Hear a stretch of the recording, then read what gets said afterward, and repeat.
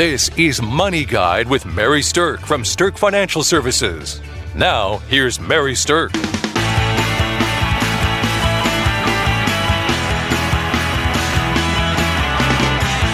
Welcome to Money Guide with Mary Stirk, and today we're talking about how this is the best time to be alive that it has ever been. And when I'm talking about that, I really am talking about that from a financial standpoint because, of course, this is a show called Money Guide with Mary Stirk. So it does circle around the finances, but your finances are intricately connected with your health and your life. And so it's kind of hard to have a discussion about one without bringing in the others. So we're going to talk a little bit today about why this is the very best time to be alive that we have ever had before. Now, objectively, this has been a rough year for a lot of people. I get that. And I don't ever remember another instance where on a global scale, something has happened that's affected all of us like this pandemic has in this last year. The coronavirus has really tested our fortitude, tested our resilience, tested our pocketbooks, tested our economies. I mean, it's tested everything, gosh darn it. And one of the things that I think is true is that while we're all in this together, we are not all in the same boat. There are so many different stories I've heard. You know, you have some people who have lost loved ones to this tragedy. You have some people who don't even know anybody that's been sick with it. You have some people who have been working at home while trying to help their children attend school remotely. And you have some people who don't have children at home who've been going into their work every day as if nothing has happened because they're an essential worker. So there's no two experiences that are identical throughout this pandemic. And even though we look back at 2020, and this certainly is a defining moment of it, what I want to draw your attention to is where some things are in our lives right now that really do point to that even with this still is the best time to ever have been alive in the history of our world. So let me talk about a few of those things. So first of all, let's talk about life expectancy. Life expectancy right now is something where we're seeing we're living longer than we ever have before. Now, the data that I'm going to talk about is all from Pew Research, and worldwide, more than 3 in every 4 people are expected to live to be at least 65 years old. And in the U.S., life expectancies for men and women have increased by more than 10 years since the 1950s. So that's 10 years that generations before us didn't have time to spend with their loved ones and doing the things that they enjoy. That's 10 more years since 1950 that we get to partake in this wonderful life. So let's talk a little bit about how that affects your money. For one thing, it means that you need more money because you're living longer. So that means that you have more of a chance of running out if you haven't saved enough. It also means your retirement years are likely to last even longer. So how can you prepare yourself for that in a very effective way? Well, one way is to make sure you still have some of your money invested for that long run, that you don't have all of your money invested in such a way that you're intending to use it tomorrow. So having some money in your retirement portfolio that still has a growth orientation, looking for long-term growth, if you're not likely to spend it, say, in the next 10 years, that is something that can help with this longer life expectancy that we now have as part of our normal world. Another thing that I think really a longer life expectancy plays into is life insurance. You know, it used to be that if you had life insurance and it covered you to a certain age, you were probably pretty assured that when you passed away, your family was going to get a death benefit. But that's not really the case anymore because we see people living longer and we see a lot of people are outliving the life insurance that they have. So pay attention to the type of life insurance that you have, but also pay attention to the length of time that that life insurance is likely to last. There are a number of different kinds of life insurance out there. A term life insurance policy is something that has a set amount of years on it. So let's say you had a 20-year term policy that you bought when you were 50. Well, that term ends then when you're 70 and your life insurance is done.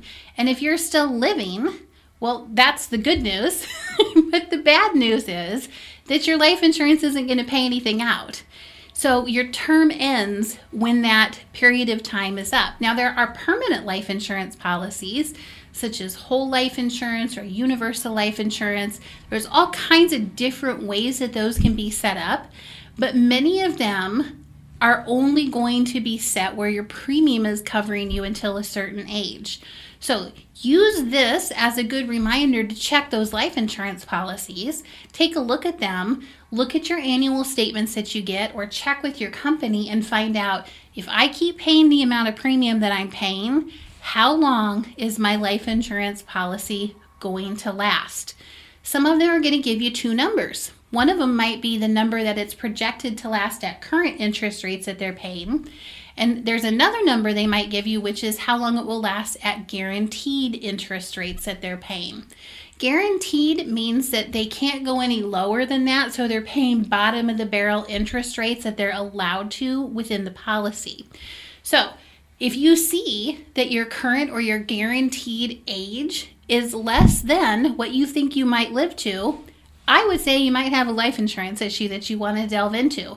You could contact one of the advisors in my office and have them explain to you what it means and how it works and what you might be able to do to adjust your life insurance to handle the fact that our life expectancy is now longer. Okay, another thing that points to this being the absolute best time to ever having been alive is how our healthcare and our medicine works. So progress in healthcare and medicine is one of the main reasons that we're living longer than ever. In fact, since 1980, these are some interesting things that have come about since just the 80s, MRIs have been invented. And we hear about those all the time. That's very common to be used now. Smallpox was eradicated. Artificial hearts were developed, and the human genome was sequenced. That's all come about since just the 80s. So other advancements like this are pointing to the fact that we're living longer. And when you think about that and you're living longer, one of the things that's also come about as a result of that is that end of life time can be extended even if you're not in the best of health. You're not gone yet, but you're not maybe so good that you can handle living on your own. And that's why we've seen partly such the rise in usage of nursing homes. So we see people in nursing homes, we see people needing home health care more, we see people needing assisted living at a higher rate than we have in the past.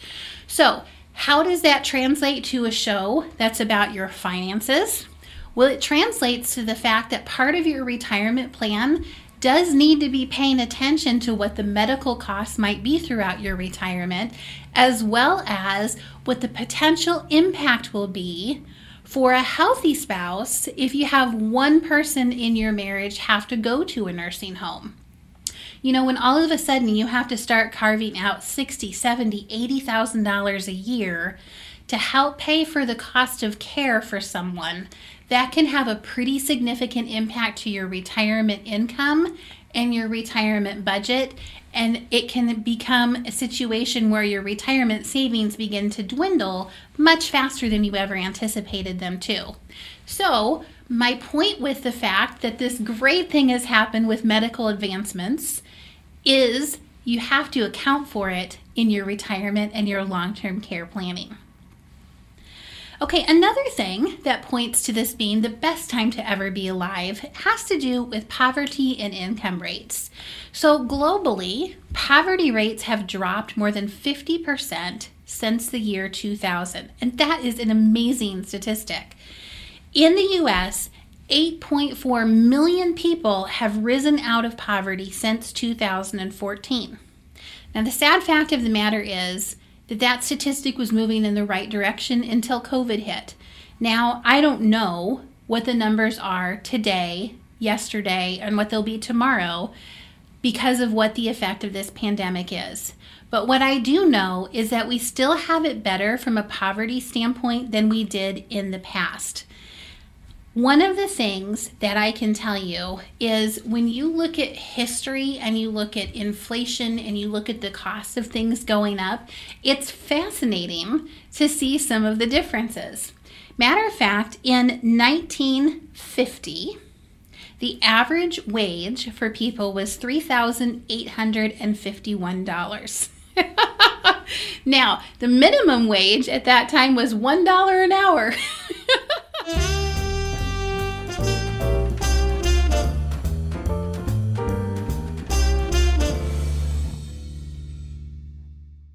Congratulations to Mary Stirk for being named 3 years in a row to the 2020 Forbes list for Best in State Wealth Advisors and Top Women Wealth Advisors.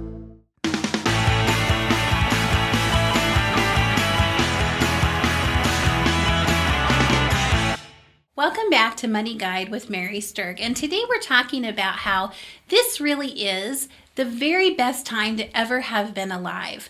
We've talked about how life expectancy has increased. We've talked about how there's been major advances in medicine and in our healthcare. And we've talked a little bit about poverty and income and how people have, up until the pandemic, really started to move in a positive direction and out of poverty.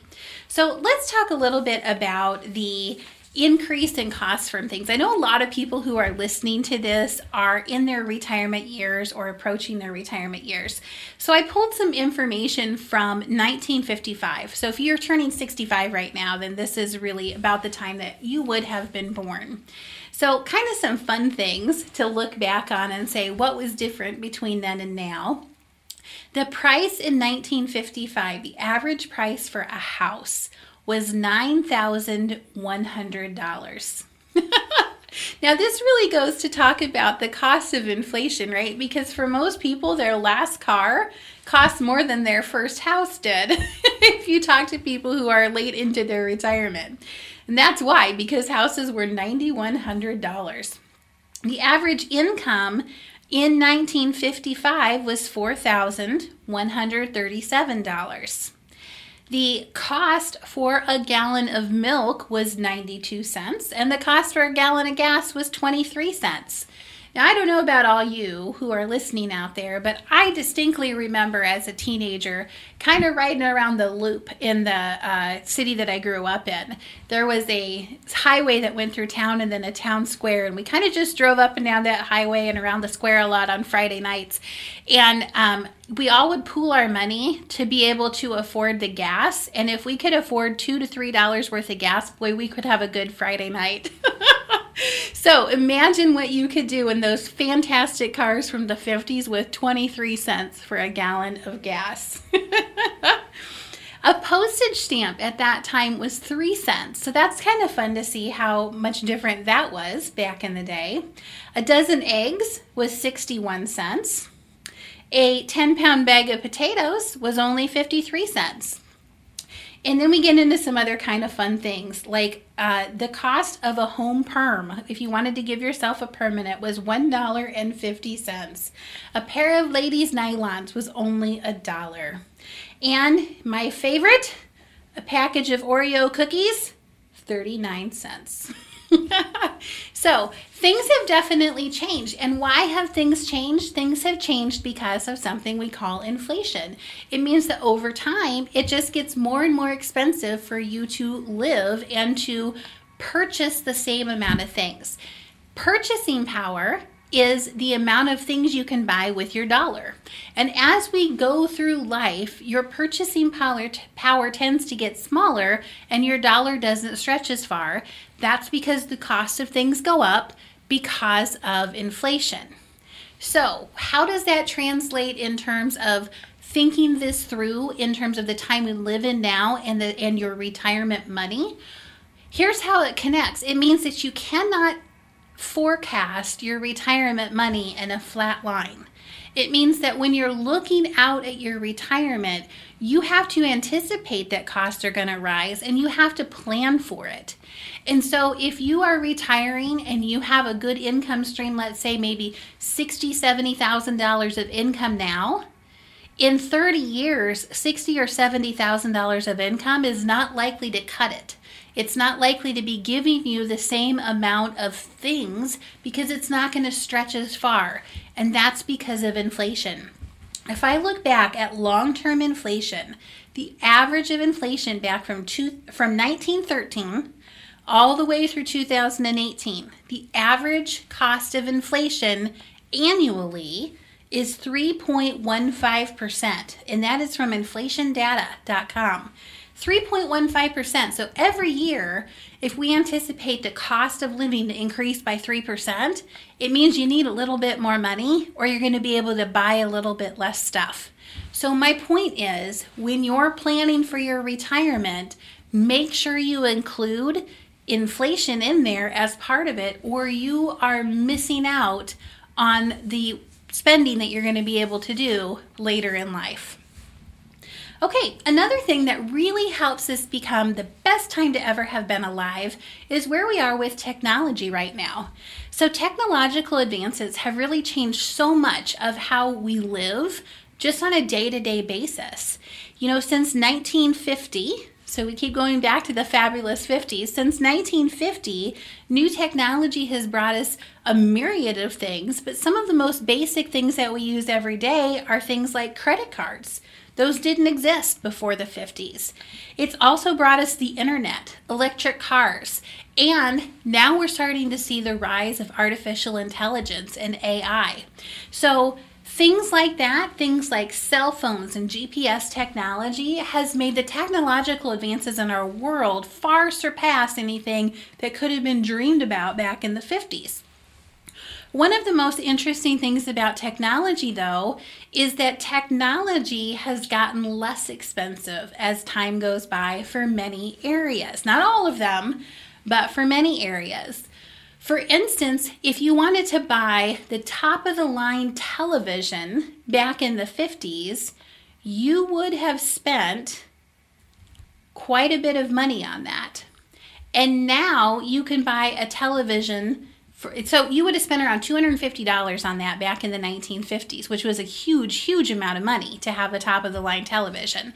Now, if you want to spend $250, you're not getting the top-of-the-line television, but that television that you buy far surpasses technologically the television that you could have bought in 1950. So you're getting way more for your money that you're spending on technology now than ever in the past. So, faster, better, saves time, saves money. Those are all things that technology is contributing to now that we haven't seen before. Now, another thing that we see happening that contributes to it being the best time to ever be alive is a reduction in crime. So over the last 25 years, crime has dropped dramatically in the U.S. Violent crime like assault, robbery, and theft has fallen by more than 51% since 1993. I don't know about you, but that is an amazing statistic. I think that is one of the best things that I've heard in a long time, is that crime has really reduced by that level. But here's something that has risen during that time. We've seen the rise of cybercrime. We've seen people have their identities and their accounts hacked and stolen. So, what can you do from a financial perspective to protect yourself? Well, I highly recommend that you consider having some type of identity theft protection. Whether it's financial identity theft, whether it's through your bank or through your credit card or on something that you do yourself, take it seriously. Make sure you are protecting both your identity and your financial accounts. And if credit is being opened in your name, make sure you know about it immediately in order to protect yourself. Another thing that's happened has been massive changes in the working conditions that we've seen people spending their day-to-day lives working within. Labor conditions have come a long way since the early 1900s. It's created safer environments, it's created better working conditions, and it's allowed an environment where older people can continue to work longer. So how does that impact your financial future?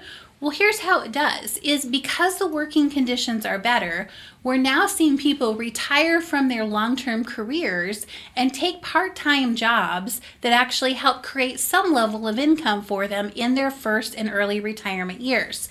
We frequently see somebody working in their retirement on a part-time basis, something that they enjoy doing, something that is in a good working environment, and something that creates a little bit of income to help ease the stress on their retirement portfolios. It also helps give them something to go do that they look forward to doing. But because these working conditions have improved, this is now available for people to have either a part-time job or even a second career that's all about passion and fun when they get to their retirement years. That wasn't always the case. That wasn't the norm for retirement planning, even when I started doing retirement planning 25 years ago. But it is now. It's something that we talk about with almost every client is, what do you want to spend your time doing when you get to retirement? How do you want to spend your day to day? Are you completely done working, or would you like to spend time doing something that you enjoy, but that's low stress? Or that's a passion project, or giving back through volunteerism? How do you want to spend that time? And these kind of working environment improvements that we've seen over the last 50 to 100 years contribute to that being a choice, which is what I really love. Okay, so we've talked about a lot of different things about how this is absolutely the best time to be alive. And I think that this is a really good way to think about things as we wind down the year 2020, which has been quite an interesting year for many people. It's far from perfect. There's lots of craziness still happening out there, but keep your eye on the positive. And remember that all of these things that I've talked about today are all pointing in the right direction and have helped us move far forward from where we were 50, 60, 70, 100 years ago. So I hope this has been a valuable thing to listen to as you think about how your life has improved over time. And I thank you for listening to Money Guide with Mary Stirk. The views expressed are not necessarily the opinion of your audio provider and should not be construed directly or indirectly as an offer to buy or sell any securities or services mentioned herein. Investing is subject to risks, including loss of principal invested. Past performance is not a guarantee of future results. No strategy can ensure a profit nor protect against loss. Please note that individual situations can vary. Therefore, the information should only be relied upon when coordinated with individual professional advice. Securities and investment advisory services are offered through Woodbury Financial Services Incorporated, member FINRA SIPC. Insurance offered through Stirk Financial Services, which is not affiliated with Woodbury Financial Services Incorporated. Neither Woodbury Financial Services Incorporated nor its representatives provide tax or legal advice. You should consult a qualified attorney or tax professional to answer your specific questions. Stirk Financial Services is located at 350 Oak Tree Lane, Suite 150, Dakota Dunes, South Dakota, 57049, and can be reached at 605-217-3555. Forbes' Best in State Wealth Advisors list includes 10 recipients per state. The award is based on qualitative and quantitative data, rating thousands of wealth advisors with a minimum of 7 years of experience and weighing factors like revenue trends, assets under management, compliance records, industry experience, and best practices. The award is not based on portfolio performance or client reviews. There is no fee in exchange for rankings. Third-party rankings and recognitions are no guarantee of future investment success and do not ensure that a client or prospective client will experience a higher level of performance or results. These ratings should not be construed as an endorsement of the advisor by any client, nor are they representative of any one client's evaluation.